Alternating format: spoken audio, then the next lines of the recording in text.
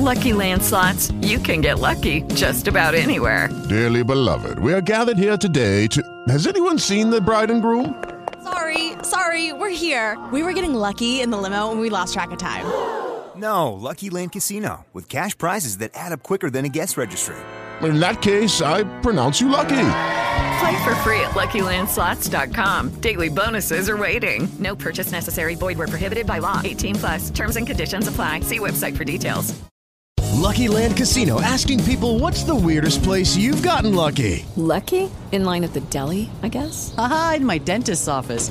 More than once, actually. Do I have to say? Yes, you do. In the car before my kids' PTA meeting. Really? Yes. Excuse me, what's the weirdest place you've gotten lucky? I never win and tell. Well, there you have it. You can get lucky anywhere, playing at LuckyLandSlots.com. Play for free right now. Are you feeling lucky? No purchase necessary. Void where prohibited by law. 18+. Terms and conditions apply. See website for details. Do you ever look around and think, wow, the world is a crazy place?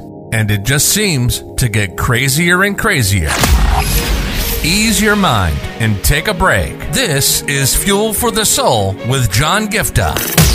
We're a hub for inspirational Christian sermons, practical keys for Christian living, and Christian discussions and interviews. You'll be inspired to live the life that you were created for. Your host is a top-ranking podcaster, best-selling author, world record holder, aerospace engineer, life coach, evangelist, and founder of John Giftah International.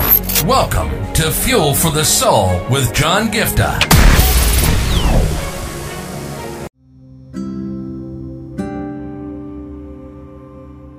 A lot of people today are living under this pretext of fear of Satan, fear of spiritual warfare. They're so scared. Oh my goodness, what if the enemy attacks me? What if I go through this attack or this spiritual attack? And what if my life gets into a very messy state because the devil brings in all these things into my life? And they're constantly living in that fear of the devil. You know what I mean? They don't have the fear of God, but they have the fear of the devil. And the Lord was reminding me of this. The other day I was ministering to people of different sicknesses. There were some people who were getting healed, and there was one particular case which was also having a demonic aspect to it. And immediately that fear just popped in. What I mean? I prayed, I waited upon the Lord, and I was operating with the from the place where it was the anointing of the Lord and all of these things. But that fear suddenly came. If you're trying to chase this devil, if you're praying over this, what if this devil comes back and attacks you and your family, and stuff like that. So there's always this sense of that fear the enemy wants to put you through, so that you won't go and attack him. You know what I mean? He doesn't want you to be a threat to his kingdom. He wants you to just live a normal Christian life, a mediocre life. And I want to share a scripture with you, and I want to take this forward. It is a moment in Job. There's a moment where the scripture starts off by sharing in chapter 1 of and verse 1 that this man was blameless and upright. This is from the NIV version, okay? That this man Job was blameless and upright. He feared God and shunned evil. You may be somebody who loves the Lord. You are blameless. You're upright. You fear the Lord. You're doing whatever you need to do. You're walking in accordance to His standard of His word, His will, and all of these things. And there's a moment when the enemy comes, Satan comes to the assembly in heaven, and he's challenging God and say, because he's blessed, because he's having everything in accordance to the best way possible, the blessings of yours, that's why he's doing whatever. He's still standing up to you. He's still faithful to you. But the minute all of that is taken, he's going to curse you. He's going to just be like anybody else. But this is a moment when the Bible is so clear. God is speaking to Satan, and he says, very well then, everything he has is in your power, but on the man himself do not lay a finger. This is in verse 12. Okay, so Satan went out and took out on Job's family, took out on Job's, all of his livestock and everything. And again, he little later he loses everything. And again, this time, the enemy comes back and he says, "Well, you know what? Because he has good health, maybe things are fine, and that's the reason he's still holding on to you. He's still faithful to you."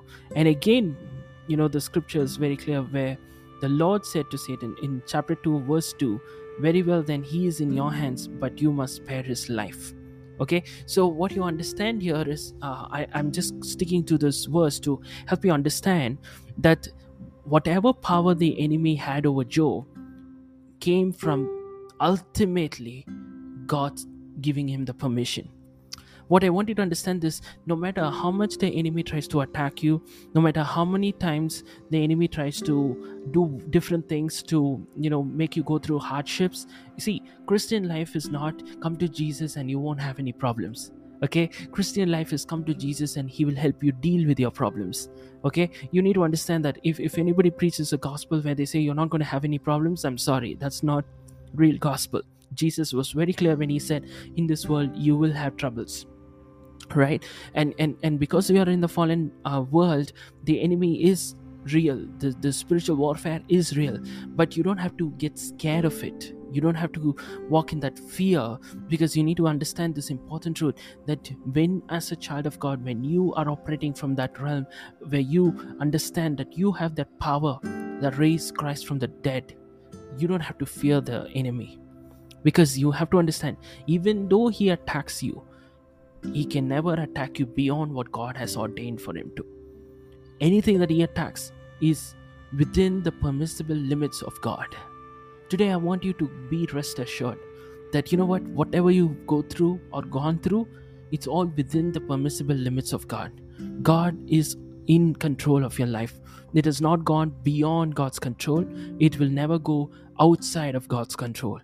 God is still keeping things in his control.